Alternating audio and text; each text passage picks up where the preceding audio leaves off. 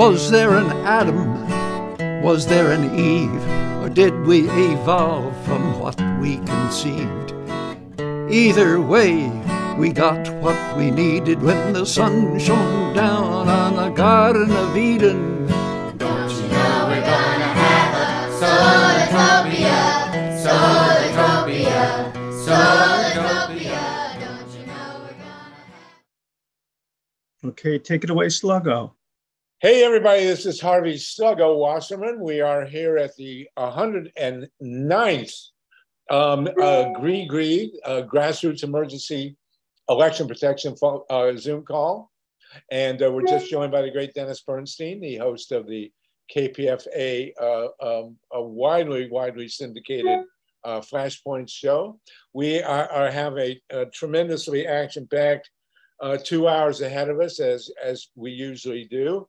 Our first hour is going to be with the great Jim Hightower talking to us. I believe you're in Austin. Is that right, Jim? I am indeed, right here in Austin, Texas. I have a good friend who taught history at UT for many decades, Michael Stoff. I don't know if you ever met him, but he used to say that Austin is a great town in a bad neighborhood. So, but Jim, we're really honored to have you with us. We're going to talk with you for the first hour, and we're going to deal with election protection, the need to protect democracy. We do have a woman from Ohio who is running for office there, who wants to talk about gerrymandering in Ohio, which is just way beyond the pale. And we're looking forward. I see Melody. Hi, Melody, putting her head in there. So it's great to have you guys with us. The second hour, we will going to deal with a forum, a strategy session on dealing with nuclear power.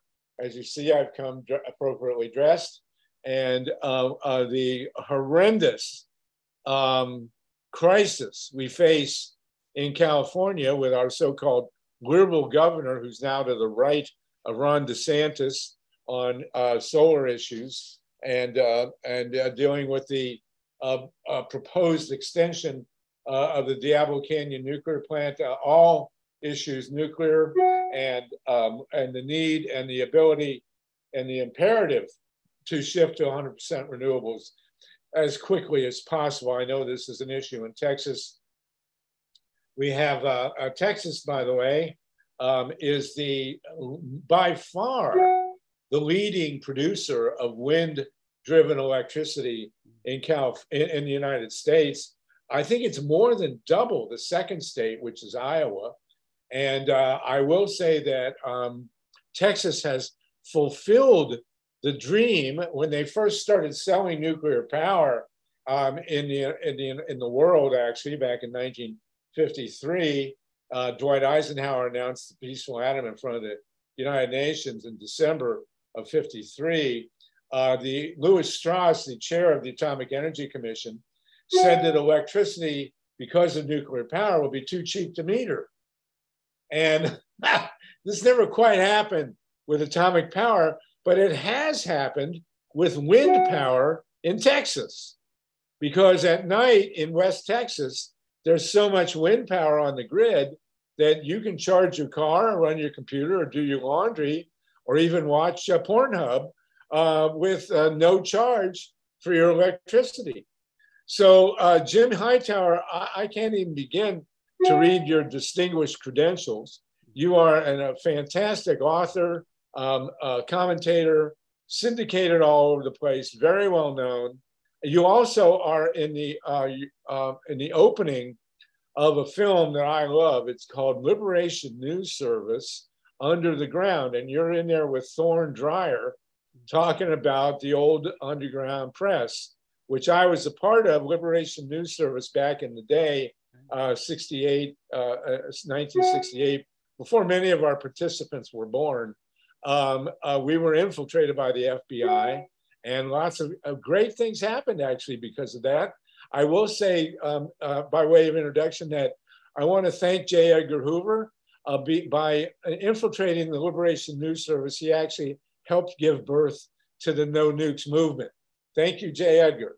So with Jim Hightower here, a man of real genius and a great sense of humor, and one of our most widely syndicated columnists and commentators on the progressive left. Jim, we want to talk, this is our 109th call. We started in April 2020, and we've mostly talked about election protection, and we have expanded to ecological protection, which we'll talk about in the second hour mostly. But you have an open forum here. We've got, what do we got here? 118 people. And you are in the heart of Texas. One thing you might want to open about, we talk a lot about Texas, and we're desperate to get grassroots organizing institutionalized in Texas. So can you talk to us, maybe you want to start with this campaign. We have one of the very most loathsome governors in America to get rid of. And the only way it's going to happen is with grassroots organizing.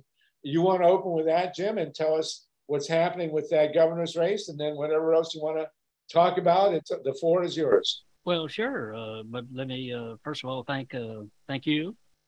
Thank the Greek and Sluggo and Dennis. But I don't think we can call him Dennis if you're Sluggo. So we'll call him Flash, right? Flashpoint. So Flash and Sluggo. All right. We got that. Here. And by the way, I'm not without nicknames. Back in my politicking period, I was known as Whole Hog Hightower. There's a story behind that involving Huey Long, but we could get to that later or not at all.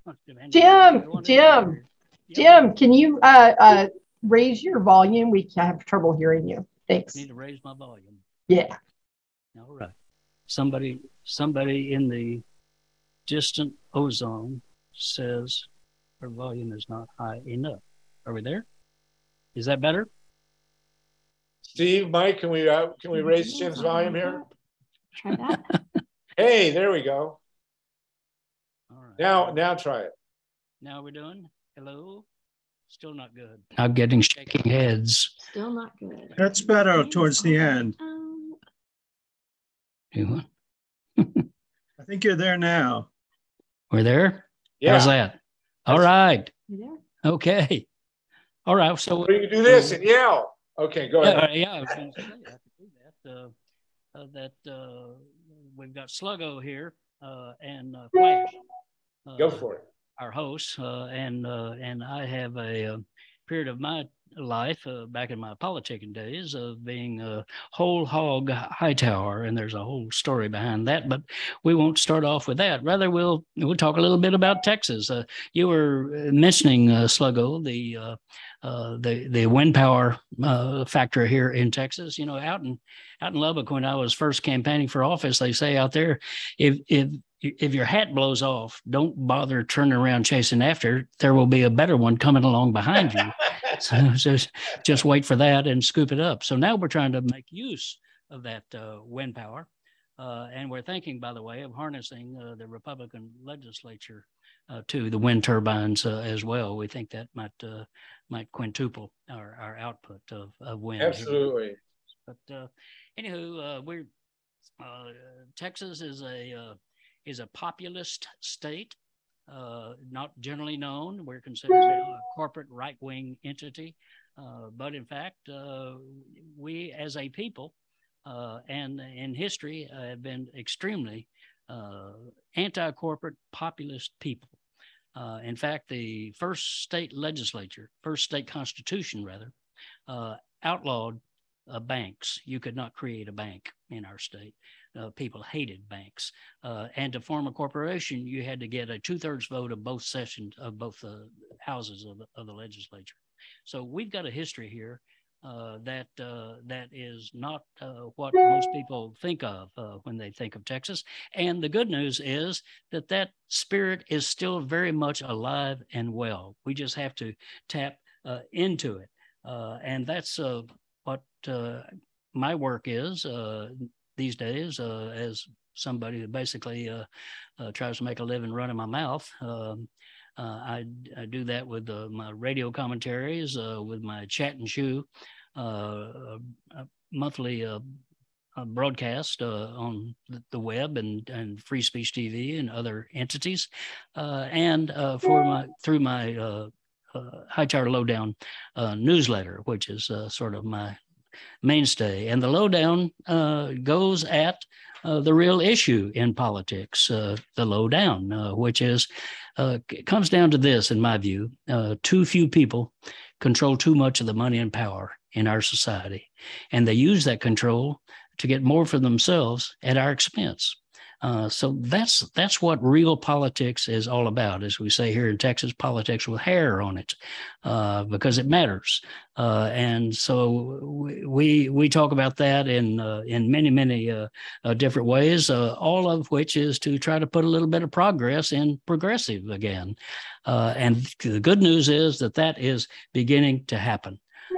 We focus on the proud little d democratic values of our country: economic fairness, social justice, equal opportunity for all people.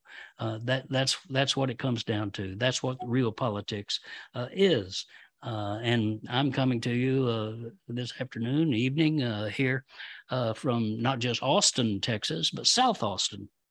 And on this side of the river, we have a little more irreverent attitude. John Henry Falk was from over here, Molly Ivins from over here, and myself and others.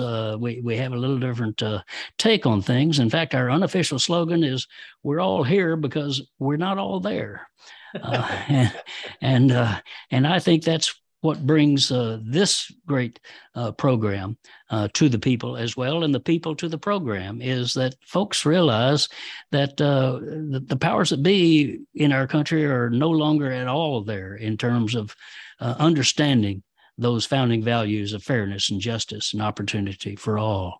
They're as confused as goats on AstroTurf when it comes to grasping what America really is about.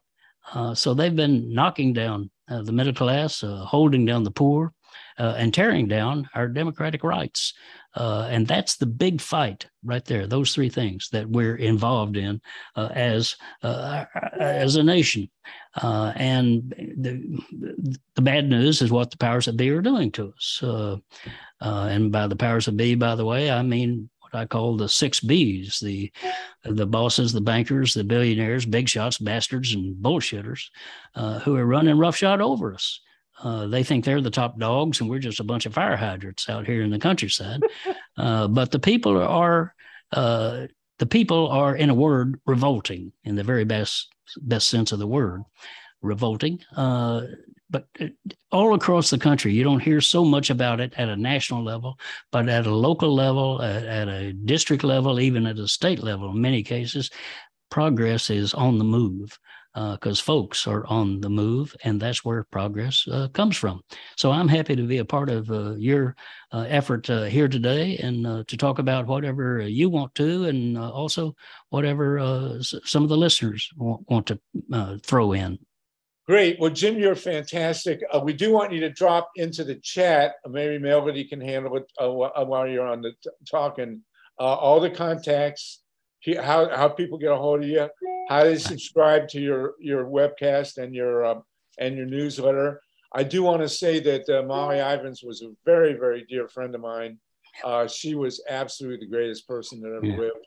Just wonderful. We do want to commemorate today the passing of her pal and yours, Barbara Ehrenreich, who was a wonderful writer and a great contributor to what you say, the progressive causes in this country. But nowhere are things more important than in Texas. Can you tell us? I've got Ron his hand up already, but let's start with Texas here. All my exes live in Texas. Maybe Kinky Friedman will be on a later show. Yeah, right. Yeah. But well, Molly Ivins once said of Kinky Friedman when he was running for governor, said, "Why the hell not?" And then Kinky showed us why not. Exactly. That's another story.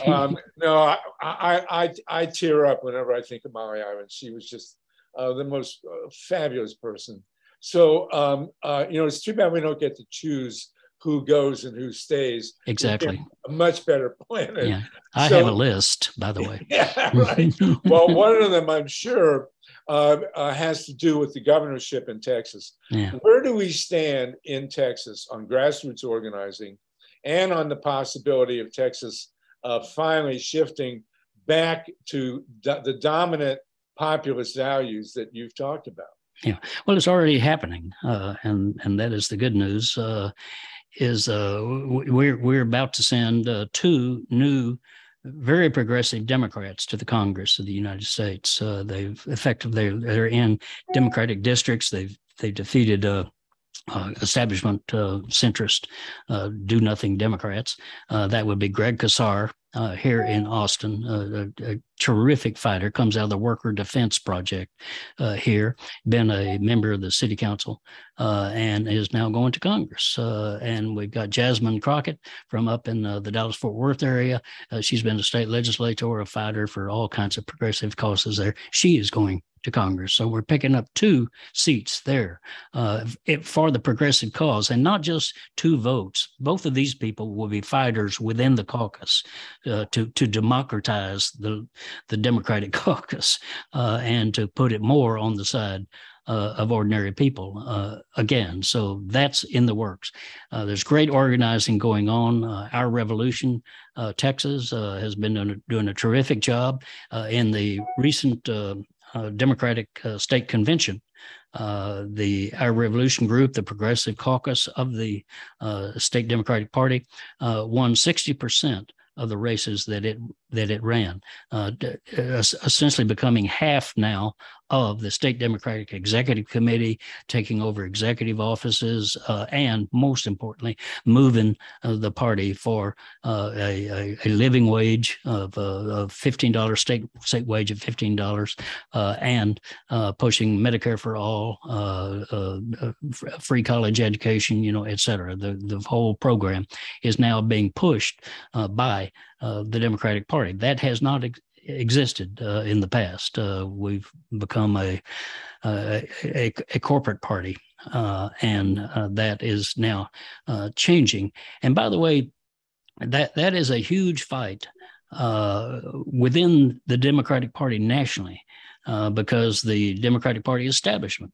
represented by the National Democratic Committee, which is overwhelmingly corporate and overwhelmingly conservative and do nothing, basically, is now moving in our direction because the people are pushing it in that direction. So we've got efforts underway that are changing. I'll give you one example of West Virginia, Joe Manchin country. Joe Manchin controlled the Democratic Party in West Virginia. Every seat on the State Democratic Executive Committee, 55 seats, he controlled. They were all little Joes until July of this year, because of a 6-year organizing campaign by a group started by a woman who was a social worker. And they have now taken every single seat on the State Democratic Executive Committee in West Virginia. And they have taken all but one of the statewide executive offices. It will change the politics of that state for the long haul. The fight goes on. It's not over yet, but we're on the move there in very big ways. State of Nevada did the same thing, and we're building that same thing in Texas. And this does not happen because of demographic changes or any of the other fantasies that some politicians and pundits talk about. It happens because ordinary people get together and begin to organize. Say, we can do better than this. We've got to do better than this because we're being run over. And they stand up and they fight back, and they can win. And, it's the old saying that even a small dog can lift its leg on the tallest building. You don't have to be afraid of the powers that be, because you can defeat the powers that be in honest fights. Most fights are not honest because they're rigged against us. But nonetheless, enough pushing, enough time, we make it happen. Well, I like to the old saying that the idea that you can't fight City Hall is a myth perpetrated by City Hall. Exactly. There was a primary this year in Texas where Cisneros, is that her Yes. name? Yes. Was up against this horrendous incumbent, and the whole DNC apparatus swooped in. Can you tell us about that? Yes. Cisneros, Sandra Cisneros. No, Sandra. Jessica Jessica Cisneros down in the Rio Grande Valley. Terrific. Works with the Civil Liberties Union down there. Tremendous campaigner.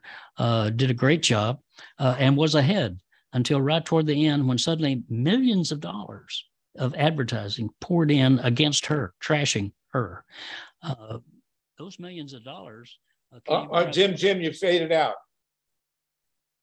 You're all right. So what now? Now you're good. Now we're good. All right. Well, a little louder.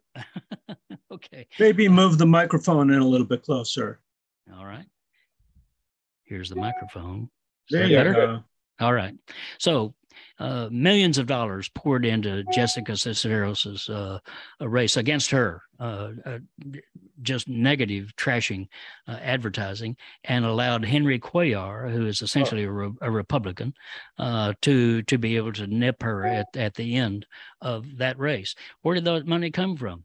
Primarily from two Republican billionaires who poured money in, including through AIPAC, the American Israel Committee, that has gone after progressive Democratic candidates in Democratic primaries all across the country. Nina Turner in Ohio, for example, and others.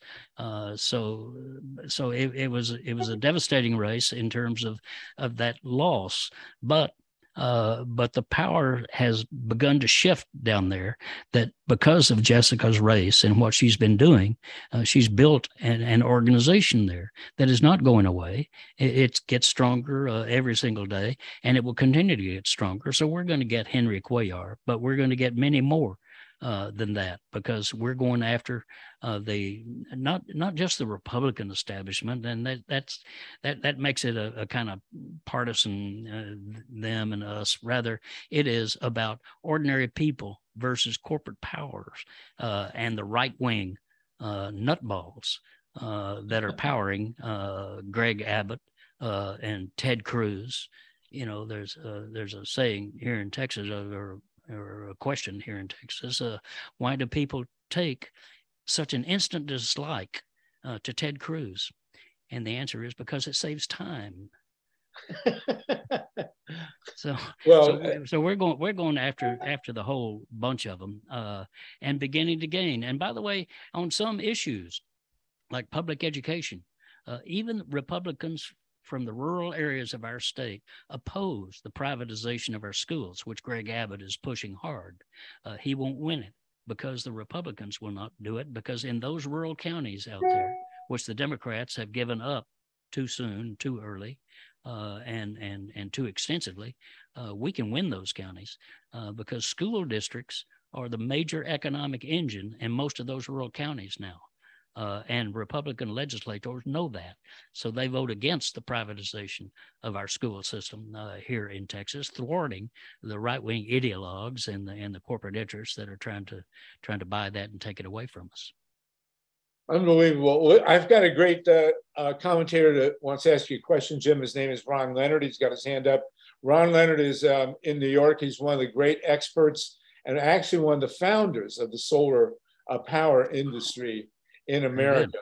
And of course, we know, I do want to comment very quickly that, when Texas had its horrendous, lethal cold wave, idiots like Tucker Carlson got on and blamed wind power, for God's sakes, when in fact, the intake pipes at the South Texas nuclear plant, which I was down there, spent a lot of time fighting South Texas nuke, they froze up. Yeah. And it was a really major power loss and also extremely dangerous. I do want to insert here real quickly, the second hour, we will be discussing nuclear issues. And the good news today is that all 6 reactors at Zaporizhzhia in Ukraine are shut. Thank goodness for that. But we'll see what happens. So Ron Leonard, Jim Hightower, and Ron, as I say, is one of the leading experts on solar. Go ahead, Ron. So Jim, I just got chills on my arm because you're positive that we can win. And, Harvey just mentioned that, you can't fight City Hall. I'm an example of you can fight City Hall. If you look at reservoir.org, I fought New York City over the Clean Water Act and won. There you go. Who knew? There you go. Who knew? Wonderful. Exactly. And I would like to discuss the big picture item. And the big picture item that's in the chat is that we just found out that 20 million Americans are likely unable to pay their utility bill. And of those 20 million Americans, 3 million Americans are likely to have their electricity shut off by the end of the year because they can't afford the bills. Now, Texas, like New York, has this weird grid. It's surrounded by the borders of Texas, and same for New York ISO. And Texas, in this crazy freeze that you had, decided that, besides what Harvey mentioned, that it was going to blame the outage on wind power. You never had more than 10% of wind power. That they were going to charge people a lot. And the lot was $9 a kilowatt hour. $9. Yeah. No problem. No problem. They decided to reform and limit the amount of charge to only $5. There you go. Instead of 10 cents.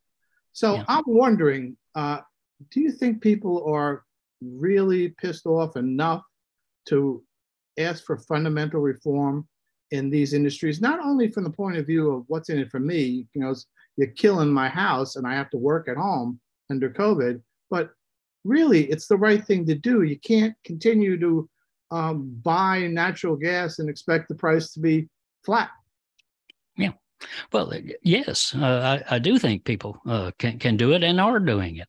Again, at a city level, at a local level, cities are making this transition in a lot of different ways. So they're making a lot of progressive actions at a city level, which is why Greg Abbott and Ron DeSantis in Florida and other right-wing governors turn out to be the ban nannies. They want to come in and prevent local governments from taking action that would take money from their fossil fuel donors. In the case of the deep freeze that you're talking about that we had here in Texas, I had to leave my house because not only did we lose heat, we lost power, and everything froze up. I was able to scramble and find a hotel room. Then it went down. So it was a wild time, and more than 700 people died because of that. But Greg Abbott refused to, and the Republican legislature refused to compel the utilities, and the gas industry itself, natural gas industry, to weatherize their facilities. That's why we had the crash. One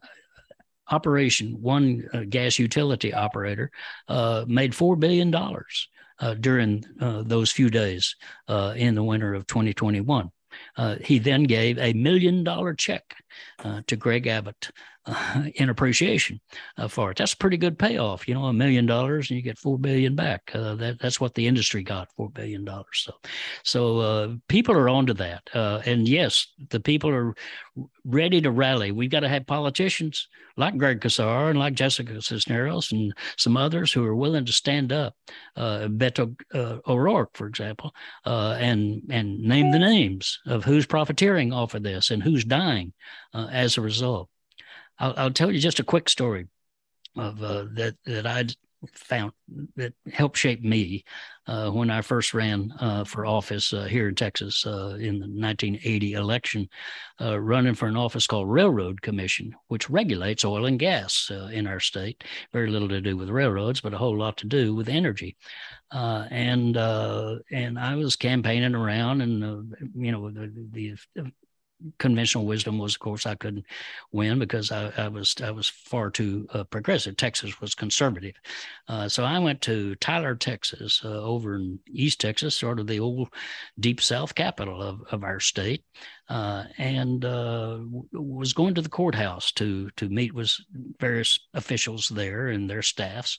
And my escort, a lawyer from Tyler, said, all right, we're going to go up and see this old district judge. Now, he's up on the 5th floor of the courthouse, but he's very conservative, so don't dump your whole load on him. So I go up, and he's got his feet propped up on the desk and his hat back, and he's listening to my little pitch and kind of rolling it. Wasn't rolling his eye, wasn't making any expression at all, really.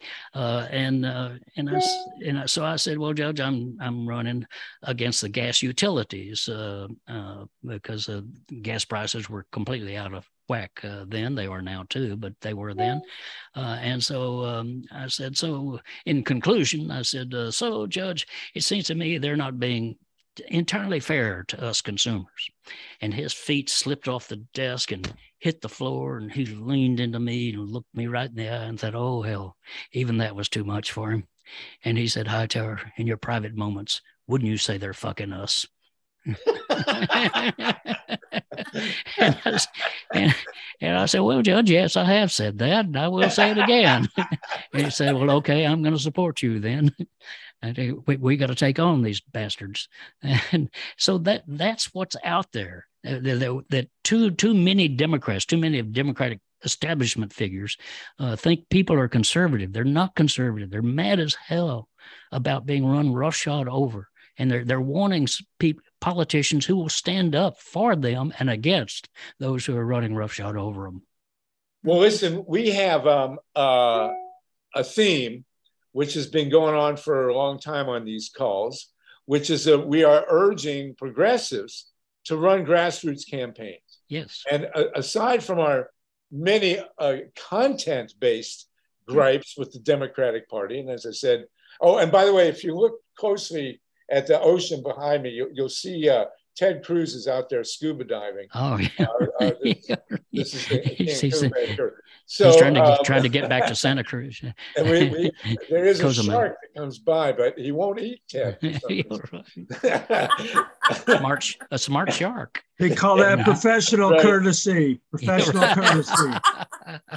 Anyway, so we, like you, understand the populist roots in Texas, but the Democratic Party or the progressives wind up spending all the money on the on TV ads.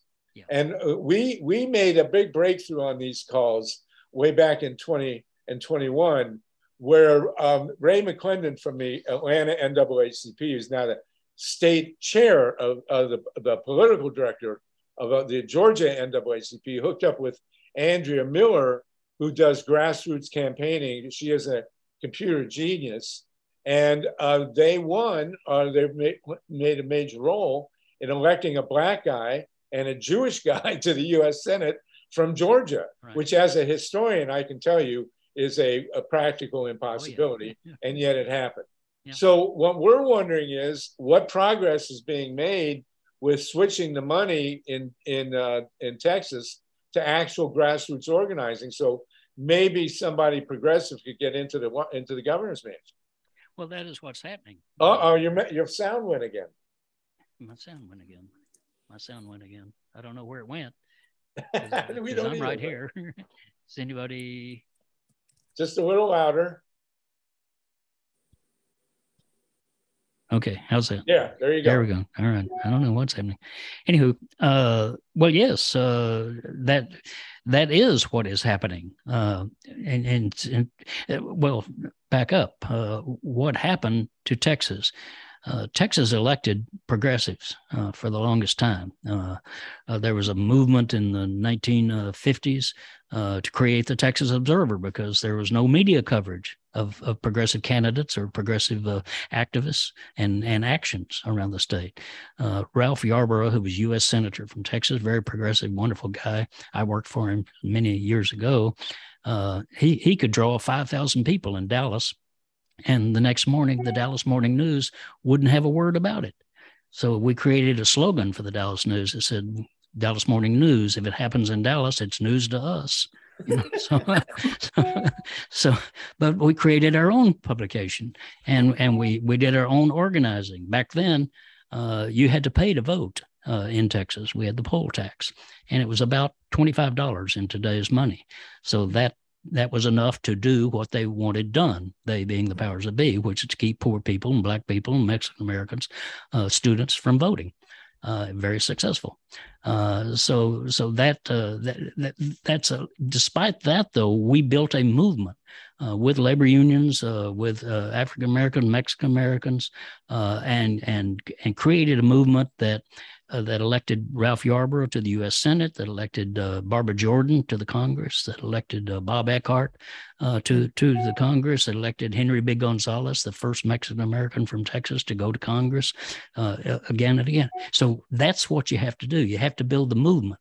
One candidate can't do it. One campaign can't do it.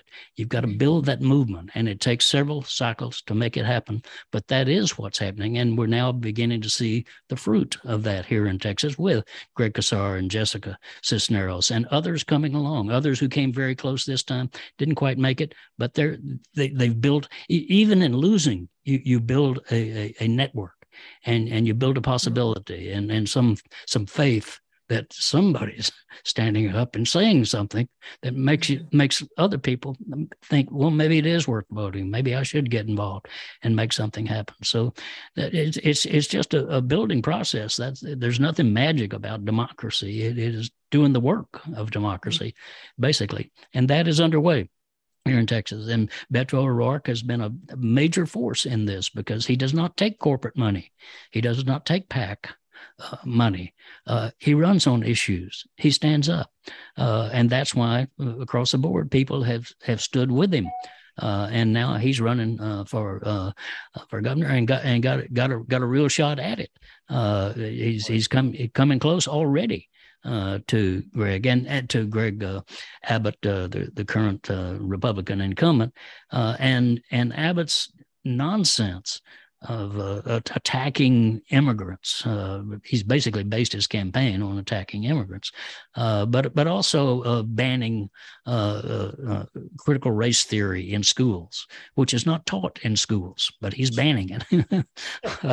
I mean, all this kind of absurdity, and he's spent billions of dollars arming, militarizing the border of Texas, which people do not support.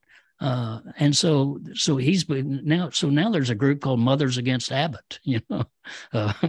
It's spreading across all kinds of lines.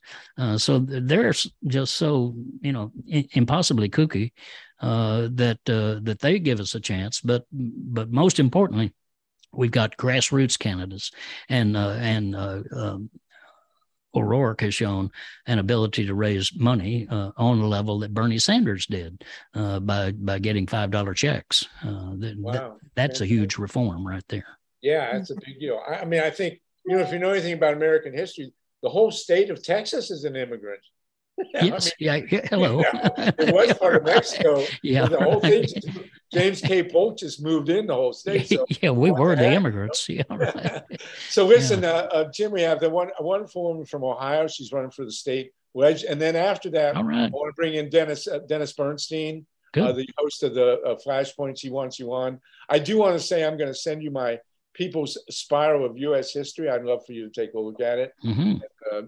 I think you'll like it. I'll send you an email copy. And I talked to Melody as well as the hard copy later by mail. Melody, we talked to you. You want to send me a letter, I'll send to PRN. This whole show is rebroadcast at the Progressive Radio Network on Thursday at 5 p.m. So we do have to watch the 4-letter words. We can say heck and darn. And also, if you want to curse in Yiddish, we welcome that as well. So you can just go strip away however you want. So, but Nancy Larson is running for the state legislature in Ohio. And we have, I spent many years in Columbus, and we have a major gerrymandering situation in Ohio that Nancy's going to talk to you about. And then we'll go to interesting. So Nancy, go ahead, please. Yeah. Hey, thanks. One of my all-time favorite book titles is There's Nothing in the Middle of the Road But Yellow Stripes and Dead Armadillos. That's just incredible. I'm a social worker too, so hearing that reference to the social worker was cool. I done this work for about 40 years, and in 2016 said, okay, enough of this. I need to go up against the legislator who was responsible for our 6-week abortion ban bill. And that was in a very heavily Republican slanted district, so I did not win, but also agree with you, the network that I've put together because of that run, women tend to do it first and drop out if they're not successful. And we need to stay in there and run a second, third, and a fourth time. And it's just so much better for me to have that network and some experience under my belt. But what's going on in Ohio is the worst, I think, in the nation. This legislature decided to just totally go for the gold and up their gerrymandering when they had the redistricting to do. They already had a supermajority, even though the raw votes in Ohio is 54% Republican, 46% Dem. And that was how the maps were supposed to be drawn. Right.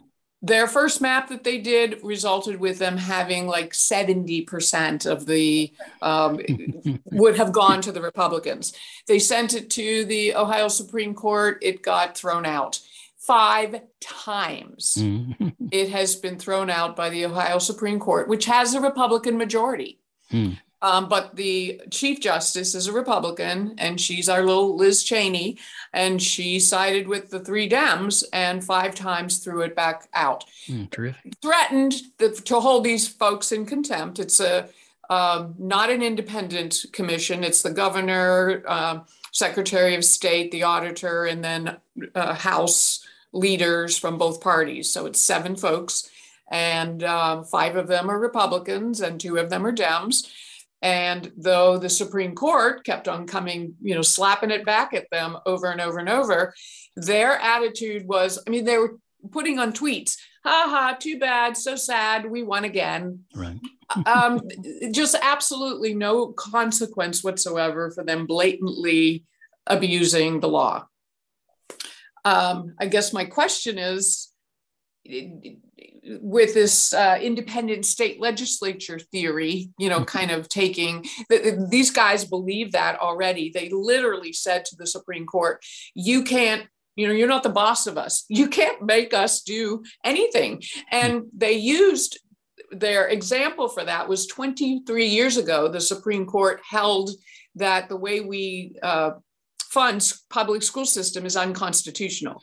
And for 23 years, they have not been made to fix it. And we have gone from 5th in the nation in the quality of our schooling to we are now 35th in about a 15-year period.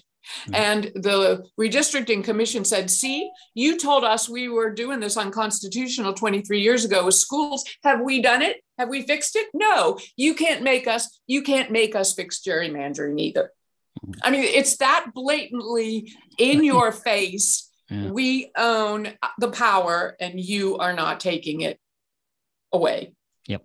We did ballot initiatives in 2015, 2018 to make the map drawing proportional. So they're charged to have it turn out to be the 54% Republican winners likely. And that was in the Constitution because over 70% of the people voted to put that in there. And they're still ignoring it. And this is also, Jim, nationwide. And Nancy, where are you, Nancy? What town are you in? I am in the Toledo area. The district that I'm in now is one of the toss-ups. What they did with the map so the map we have now was one of the ones that was thrown out. They were ordered to bring in independent map makers. They had a Republican and a Dem who worked for 10 days with the cameras on them, and they drew these beautiful, beautiful maps. at the last minute, the legislature said, or the redistricting commission said, you didn't quite finish in time, so we're not accepting that. And they went back with one of the rejected maps. They ran out the clock, just ran out the clock until there was no more time left. Right. Some Republicans petitioned a 3-judge federal panel. Our rights are being violated. We can't have an election because there's no map. And the 3-judge federal panel said, okay, we're doing the one of the thrown out maps. It was 2 Republicans and 1 down. Yeah. So that was their strategy, was to run out the clock, get that 3-judge panel to give them what they wanted, and totally circumvent. So not only are they circumventing the Constitution, but they're in your face overturning a referendum, 2 referenda that were passed twice by 70% in Ohio. Jim, have you got anything like that going on in Texas? Yes, we do. What a surprise. Shocking to know. But yeah, I mean, we're so gerrymandered here that in now trying to redo it, they could not create new Republican districts. They just didn't have the demographics to be able to do it. So they had to try to protect the ones they've already got. And in doing that, they carved out, incidentally, a couple of Democratic seats. One of those is the one that Greg Casar is now taking to Congress. So they can go too far eventually. But these gerrymanders, these Republicans, their idea of fixing the system is like a veterinarian says, fix. You can ask your dog about it if you're confused. Yeah, right. But the only solution, as you know, because you're right in the fight right there in Ohio, is the people themselves. We just have to go back again and again to the people and point out what is going on. People do not think this is fair. It's I forget the polling numbers, but nationally they're overwhelming against the gerrymandering that is going on by either party, and overwhelmingly it's Republican, but it doesn't matter to me. It's absurd that legislators, Congress people get to choose their own voters. Yes, that has got to change. But the only thing, we can go to the courts, but we've got a right-wing Republican court, just state Supreme Court, totally dominated by them, and they just certify whatever Abbott and the rest of them, Cruz and the gang want. Willie Nelson. So the thing is, it's the fight is democracy. It's a long-term battle, and that's often frustrating. But as Willie Nelson told me once, he said, Hightower, the early bird might get the worm, but it's the second mouse that gets the cheese. Well, I always have to let that one lay out there a little bit for people to think about. Second mouse gets the cheese. So you think of a specific example is suffrage, the women's rights movement. The 3 ladies who led that fight in the big convention up in Seneca, New York. None of them lived to vote. It was I forget how many, 70 years, I think. That was Susan B. Anthony and Elizabeth Cady Stanton and right. And what was the other one's name? But Jim, of course, you got to remember that the women's suffrage movement, that Seneca Falls conference came because the men in the abolitionist movement pissed off the women. Right. Two of the women went across the big pond. They went to London. Elizabeth Cady Stanton and I can't remember that. And they got there to this conference in London to talk about abolitionism, and the men wouldn't let them talk. Yeah.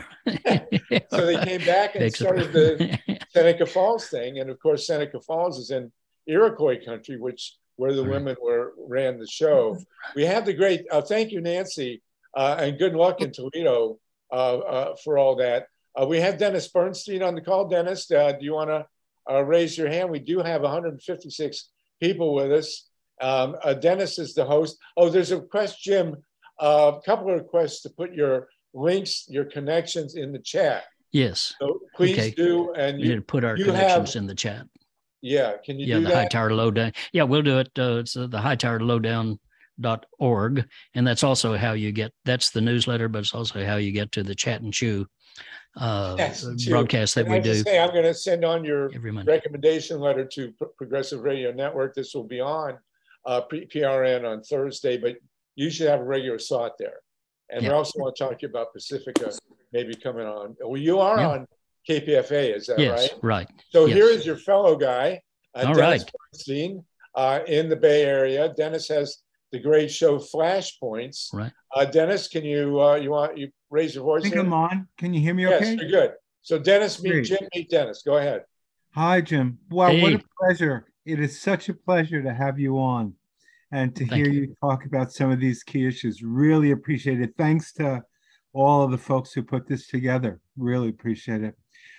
Jim, can I get you to, I just want to get you sort of sweeping comments on two key things that have come up that become defining issues of our time. One is Texas and Uvalde. And I just can't get that out of my mind and my heart. I know, I mean, there are so many armed Border Patrol besides all the different police forces. Right. And, you know, we know there were 370 people there and cops there, and they waited 77 minutes. And now they're going to blame the local police chief. I'm sure he didn't do a great thing there. But it's just amazing what happened there. Could you reflect on that? And also just generally after that, where you think we are in terms of, are we going to hold on to this democracy, or are the white supremacists going to win? They seem to get, they've been doing a lot better than in the past in terms of seizing power. Yeah, Uvalde is just an obvious horror story, and a result of stupid gun laws, militarization of our society, and an ethic that's promoted by right-wing interests that suggests it's okay, whether you're 17 years old or 70 years old, to pick up a gun and assert yourself.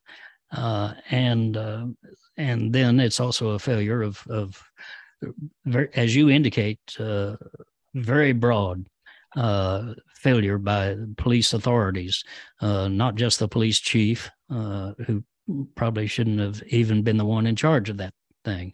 The Department of Public Safety, Greg Abbott's own police force, was there. And they were taking no action. They were hiding behind the hallway as well. The Texas Rangers were there. The full police force, the Border Patrol, all of them were there.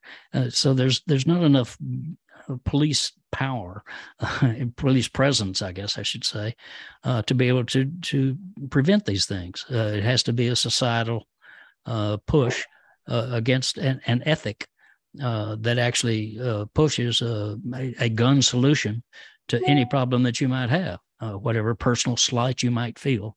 You're entitled to get a gun and go do something about it. And then they say, well, our thoughts and prayers are with you. No, thank you. We don't want your thoughts and prayers. So that is building those. So you've got a guy now running for governor in Texas, Beto O'Rourke, who's actually talking about it, actually saying, no, we're not going to just allow you to have whatever automatic high-powered weapons with no control over yourself that you want. We, as a society, have got to stand up to it. It's an abomination, and people agree with that. That is a great crisis of our democracy, to get to a little bit to your second point, which is that we have government officials, right-wing now, controlling governments that do not do what the people want done and do what the people do not want done. That's what's leading to great frustration among the people. And it led a bunch of people to reach out even to Donald Trump in that last couple of presidential elections. But the indicators that we have, a group came together, Mike Lux and Slenda Lake and some other national thinkers on the Democratic Party side, or on the progressive side, I would say, even more than Democratic Party. And they did an in-depth survey, and I think it's 9 or 10 states in the Midwest that were Trump states, that had been Obama states and turned Trump. And they went into the rural areas and into factory towns, small factory towns. And what they found was people were not Trumpers. They didn't hate immigrants. They were not gun nuts. They were wondering, where's the Democratic Party? Why is the party that used to stand for us, Roosevelt and Truman and Johnson? I spent my youth trying to get Lyndon Johnson out of office, not realizing he would be the most progressive president of my lifetime. So they're saying, where is that power on our side again? And that's the challenge. First to the Democratic Party, and then to the Congress and et cetera, is who's the old saying, whose side are you on? It's not enough to say I'm for consumers. I'm for working people. You've got to be against the powers that are running over consumers and working people. If you're not willing to take that stand, then you're nothing. You're a pushover. It was an amazing moment there when Beto O'Rourke, at the first press conference, confronted the I guess it was the governor there. The governor was there. Yes. And the lieutenant governor. The vigilante Texas. Yeah. What's the Texas Rangers? Yeah. Right. And that was so, because it all came out right there in terms of which side who was on. And it was nice to have Beto as a voice for the people in that context, because he got there at the minute it started. Yeah. Well, it was a press conference of the Republicans to salute themselves for Uvalde, which is bizarre, but nonetheless, that's what it came down to. And Beto crashed it. He had the guts to go in there and say, you're the problem. It's not police, it's you. You're authorizing this, and you're encouraging people to believe in this kind of thing. So yeah, that's very, very important to have a few politicians at least begin to stand up and challenge this. And then Beto was recently near my hometown up in North Texas. I grew up in a little town called Denison, and right down the road, about 15 miles, is Whitesboro, Texas. And Beto's going to small towns as well, as, by the way, which is a big deal for me, that we Democrats have given up on rural people, farmers, small towns and factory towns, and et cetera. But he's going to them. And he was there, and he got confronted by several guys with guns and saying, and one of them said to him, "You're not welcome here." Well, he had 300 people in a church, so he was welcome. They were a group of about less than a dozen, So we got to realize what people really think, and then begin to build on that, to build on our strength, and not be afraid to stand up. The worst thing that's happened to the Democratic Party is it tries to sneak up on voters. We're not really liberal. And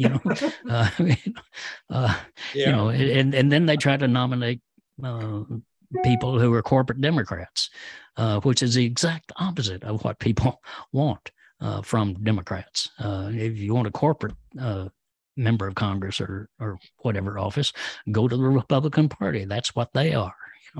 But there's got to be one party. As I've said before, some people say we need a second party. We need a third party. I wish we had a second one, one that will stand up for those progressive values of economic fairness, social justice, and equal opportunity for all people. Well, I got to say, and Dennis, you're going to connect with Jim and get him on your show. I hope, Dennis, I've been on Flashpoints. I'd love to get him on as soon as possible. Dennis, he's got a great show. I know his show very well. Yeah, well, Dennis is great. He's had I don't know, Jim, are you doing anything at 5 o'clock Pacific time today? Yeah. I hope I have a beer in my hand. Well, you can have a beer in one hand and a microphone in the other. There you go. I do want to say that, it's the corporate Democrats that have really driven this country off the road. I wrote a history of the United States, which I'll send you. And I have to say that I wrote it from the indigenous to the present. And the hardest time to write about was Clinton. He was such a miserable president. Yeah. And such a miserable guy. And, didn't have the grace or that what we call the seichel to get out of office. I mean, come on, man. He was just terrible. Listen, what we're going to do here, Jim, we're going to take a very brief break. I want to thank you for being on. We will keep you on as long as you want. I have Connie Klein wants to ask you a question, but let me just wrap up here and then we're going to restart the recording. This has been the first hour of the Grassroots Emergency Election Protection Coalition, call number 109. We have been with the great Jim Hightower talking to us from Austin, Texas, a great town in a bad neighborhood. And we have welcomed him onto the Progressive Radio Network. This will be airing at Thursday, 5 p.m. I want to thank my great engineers, Mike Hirsch and Steve Caruso, Wendy Liederman, and so many others, Joel Siegel, who've been involved with the call, Dennis Bernstein, of course, a great mainstay. We have 145 people with us. We're going to sign off on this recording for PRN, and then we're going to resume recording a separate session on nuclear power, nuclear issues. Connie Klein is going to ask you about that, Jim. And you are free to leave us whenever you need. But thank you so much for being with us. Thank you. My pleasure. See you all next week at PRN. Was there an Adam? Was there an Eve? Or did we evolve from what we conceived? Either way, we got what we needed when the sun shone down on the Garden of Eden. Don't you know we're gonna have a solar-topia?